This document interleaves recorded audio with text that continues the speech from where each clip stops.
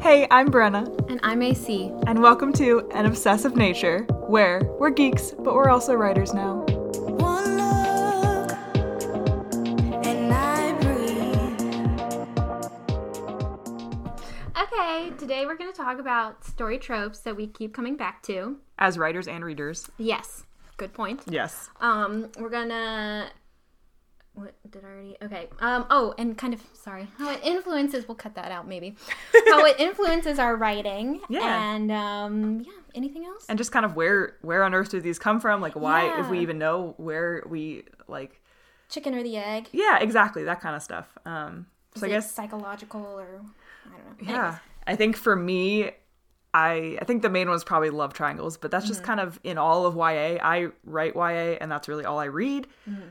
Young adult. Same. And I think that love triangles are such a... I mean, in the stories I read growing up, that was like the main thing, because there's so much drama involved with them, and typically, as depressing as it is, like when you are when you're like in a solid monogamous relationship in a book or in any type of fiction, it can get boring for the consumer or the watcher or whatever, the reader, because I mean, that's why that's a whole nother thing, because then it's like expectation versus reality versus like how relationships really work in real life. Yeah. But either way, as a young teenager, now it's still exciting to like have that dynamic in the love triangle and all that. And so that was a huge thing for me. And like Twilight and Hunger Games were big ones. And I don't know, there's so many other, like literally everything.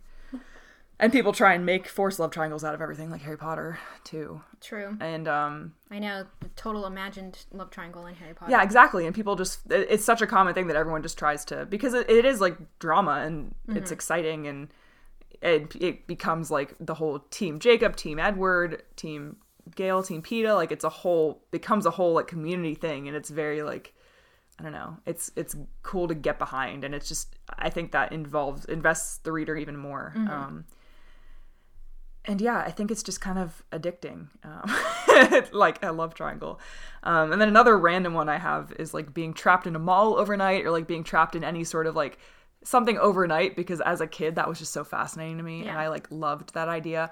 And there was a series of books that I read that was like, I think it's called Quarantine, and Quarantine is where they're all stuck in their high school. But there's another one, I think it's like No Safety in Numbers, where everyone gets quarantined in a mall, because there's like, I think it's like some sort of bomb, and it's giving off radiation. Ooh. And everyone becomes like mutated, and all this stuff happens. And so it was really cool. It wasn't like the best written, but I enjoyed it. And it's just interesting. Like, I've always wanted that like being trapped in a mall overnight, or being trapped somewhere. I think it's just like that freedom. As a kid, you just like want that freedom to do whatever you want in a store and not be stuck. So I think that's where that came from. The love triangle thing is just like, that's always been in my like that's everywhere. So it's like just something I always gravitated towards. But the mall thing, I think just like as a kid, it just sounded fun to me. And so I even wrote a scene in my novel I'm trying to get published now that like had that, but I ended up cutting it like a long time ago. But it was still like, it was cool. It isn't become part of my writing, just like love triangles is extremely part of my writing. So but what are some of yours that you have? I have the get out of this town trope. Just like for a day. I think part of it comes from the music I would listen to as a teen, especially like pop punk, All Time Low, alternative, all of this stuff about like driving to the beach for a day. And we live about like 2 hours from the beach, so that's probably realistic. Part of it too. Yeah. Well, there's so many good all time low is just like, it just makes you want to like run away in a good way. In such a beautiful, great self-discovery type of way. Yes, I agree. A big reason why that was so appealing to me as a kid too was I have learning disabilities, so school was always a bit more stressful, especially when I started like failing math or science. It's just, I felt so uncomfortable and wanted to just take a day off school, and so I often fantasized about just going to the beach for a day. Especially, it's always hot during the school year around here too. So perfect beach weather. So when it was like a perfect beach day and we were stuck in school, I know. Tell me about it. Need to get out of here right now. And I think also it can just be kind of freeing and remind you of what's important. If you guys can hear that, that's my little doggy trying to get Brenda to pet him. He snaps his mouth like a shark. You can't hear it. Here we go. Do it. Yep. There we go. There it goes. Little shark. So I'm very into love-hate couples. And I was telling Brenna earlier that I am so excited about my love-hate couples list because my first two on there, I just met the male actors from the couple and, like, actually had great conversations with them, which was amazing and also, like, a little bit sexually stimulating, but that's a whole other thing.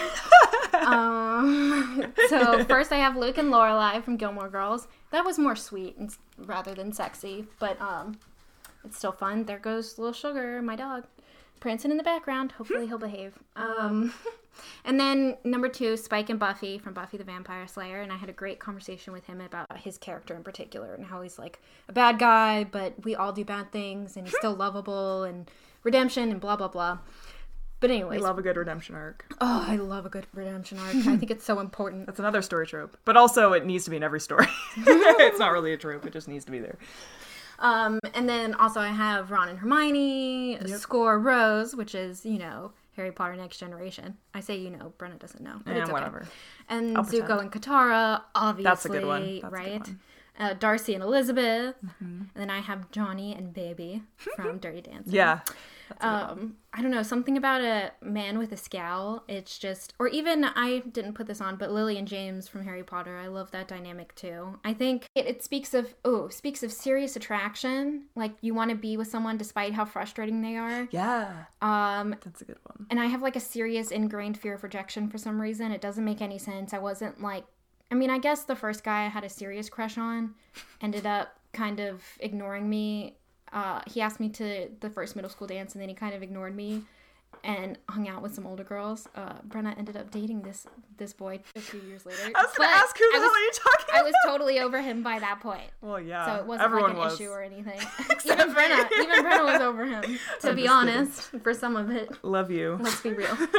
Sorry, dude. I hope you're doing okay. I hope he. I think he is. I don't think he would is. listen to this though. I mean, no, he doesn't never follow. know. He doesn't follow me on anything, but I don't think he does. Sometimes he hits me up. Well, I think he's in a committed relationship now, Yeah. and he hasn't hit me up in a while. Yeah, So- let's not call out his girlfriend, whoever the heck she is, and be like, We could be talking about anyone. Ha ha ha. No, people would know. Anyways, what else? I love flirty banter. I think it's like really hot. I just. you're so precious, but you're so annoying. You're so frustrating. I'm in a love-hate relationship with you. Yeah, you're gonna have to go do something, bud. This is ridiculous. I really value honesty. So that's part of it. Like, when you start out hating each other and then you become involved, you can be really honest with each other. And for me, weirdly, there's nothing more romantic. Yeah, no, I like that. So anyways, can we talk a little bit about where they come from? Yeah, kind of touched on I it kind of touched earlier. on this. I think that like the love triangle thing is just from all the YA. Like, it's just I mean, I feel like it's probably in. I don't know. I feel like it's just always in stories, and it's so common. And like the like middle grade stuff I grew up reading, like when I was younger. I mean, even that had it in there. Yeah. Obviously not in like a sexual way. I mean, granted, like I don't know. Everything's sexual, really. Everything is Think about it. sexual, but yeah, it's true. But yeah, I think just Twilight, The Hunger Games were my main two like fandoms, like when I was in high school, middle school and high school, and so it really came from those two stories. And like the story I wrote is basically, it's very like the actual relationships are extremely similar. They're the same as The Hunger Games, like her best friend who really likes her, and then her crush mostly. Well, I don't know. Katniss never liked Peeta in the beginning. Anyway, whole other thing. It's very similar. Like a lot of my writing is very similar to The Hunger Games. And I don't think I intentionally did that. It's just everything comes from what I know, and that's what I know. And the whole like staying in a mall overnight, like I said, is kind of just like from when I was a kid. Just kind of, I don't know. There's probably some episodes of, like Disney Channel shows or something where that happened. Maybe it was like half the tipped in, half like I don't know. It was just it seemed like freedom and fun when I was a kid, and like that was always just a fantasy of mine for some reason. I guess I love the mall, so and now malls are kind of dead, but alas. True. R.I.P. Millennials kill malls, but And then for me, I talked about the Get Out of This Town a bit. Yeah. But really, it is all rooted in the whole learning disability thing. Especially, even in college, like having to schedule my own tests, but also being schedulally challenged. Yeah, that amount was of a times. struggle. Yes, Brenna was there for some of them. The amount Yeah. of times I scheduled something on the wrong day by accident because I Yeah. like mixed up the numbers. It's just insane. It would happen every semester. sucks. And I would be like sobbing and so worried that I was going to fail a class. So the idea of just kind of abandoning it all for a day was very healing and helpful. For sure, I would just like pop in those earbuds or write a quick story. And then for the love-hate thing, I think part of it reflects the my first boy-girl interactions, as I sort of touched on. I have a weird like rejection fear that's not based in anything. It's not like I was adopted or like that I was like scarred as a child. Yeah. I just am sort of insecure about who I am sometimes. It's much better now. We all are. But I always tried to act aloof whenever I liked someone, and that sort of kind of led to Yeah, a like- love-hate dynamic. I totally get that. Especially when that certain person would come in and throw me over his shoulder in the classroom in 8th grade, and I would be like, oh, you're so annoying. That is the one I have had a crush on multiple times. Oh, yeah? Yes. Okay. I mean, I'm assuming we're talking about someone. Yeah. That's Anyway. fine. We can call him out. He doesn't care. We have a great relationship. I mean, he knows I had a crush on him in 5th grade. I mean, literally in 8th grade, he wrote my yearbook. Sorry, I didn't like you back in 5th grade. He wouldn't sign my yearbook in 8th grade because he's being obnoxious. He is obnoxious. I miss him though. We can go We can visit go him see after him. we record. That's a good idea. Now it's pretty obvious who that is. So It was already obvious. yeah, it was already obvious. I mean, if anyone's actually listening to this. Yeah, so I think we should probably go into like how these influence us. I basically already did. Like I pretty much both of my stories that I've written that I'm hoping to get published. Everything I've written has had a love triangle in it. Let's be honest. Mm-hmm. I just think it's so interesting because I like writing more than one like love interest. Yeah. And I love that dynamic, and I think it just makes it more interesting. So, like I said, the whole like stable relationship thing is good in theory, but in fiction it's boring. Yeah.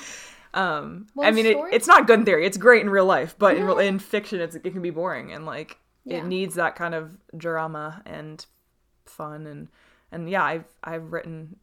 I mean, and the whole, like I said, the mall thing. I wrote a scene about that in my novel as well, but it ended up being it was cut on the what do they call it, the chopping room floor, or what are they whatever they call it. It was cut, but I think it's always just kind of with me when I'm writing. Like, it's not something I intentionally do at this point. Yeah. Which is, I don't know how scary or good or bad that is, but it's just always kind of with me. So I don't really go out saying I'm going to make a story that's just like the Hunger Games. It just happens. Yeah. I think Yeah. it's very similar for me. In particular, thinking about this kind of thing, it's even happening right now. It gets me so excited to write something or create something. I could talk about it forever. And that's really great. When you sit down to write, you need something that makes you that excited. So it's Yeah. a great tool for me. It always has been, and I think it will continue to be. And like Brenna said, it just kind of shows up in my writing. Whenever I'm plotting something out and I'm thinking about romantic interests, they're always going to be butting heads and Yeah. a little bit confrontational. And it's always going to be a tool that I use to facilitate character growth. And that's kind of cool. I think so too. Yeah, I think, like you said, they're extremely valuable. Just like having them there as tools in our like back pockets, whether we do it intentionally or not. And I think, there's so many more that like, there's a million different story tropes like everywhere. And I think that's why, and tropes can be like a negative connotation, like it can have a negative connotation. But also because it could be like cliches or whatever, but I think it's different. It's more just like story beats that like will always be in stories till the end of time, because they're just, like you said, there's only 7 stories in the world or whatever that thing is. So it's just tough. If you connect to something as much as we connect to these, like it's always going to be, it's never going to be cliche. It's totally legitimate. If it sets your heart racing and makes you want to sit down and write, Somebody else will want to read it too. Exactly. Yeah. So that's great. And I think it can be kind of therapeutic to talk about too. Oh, 1,000%. I totally agree. It's very back to subconscious. So anyways. I think that's about it. I'm pretty, there's so many more story tropes that I love, but I can't think of any more. Well, I could talk about love-hate people for days. But probably should talk to my therapist about it instead. Yeah, I'm not your therapist. You have to pay me for that. But, Exactly. whatever. But yeah, that let us know what story tropes that you keep coming back to and what ones that you're sick of and all that. We want to know it all. And feel free to psychoanalyze me. I'd love to hear your thoughts. Yeah. Feel free to send us money. Money? No, I was going to say, feel free to be. That was the opposite of what I meant. I meant we will send you money to be our therapist, but you can send us money. I won't send you money, but I'd love to hear your thoughts on me because I'm narcissistic, so yeah, it's fine. You can't be a writer and not be. Exactly. All right. See you later. Thanks for listening. Don't hesitate to let us know what you think or suggest a new discussion topic. You can email us at anobsessivenature@gmail.com or use the Ask Me Anything tab on our stupid Tumblr, anobsessivenature.tumblr.com. See you next time.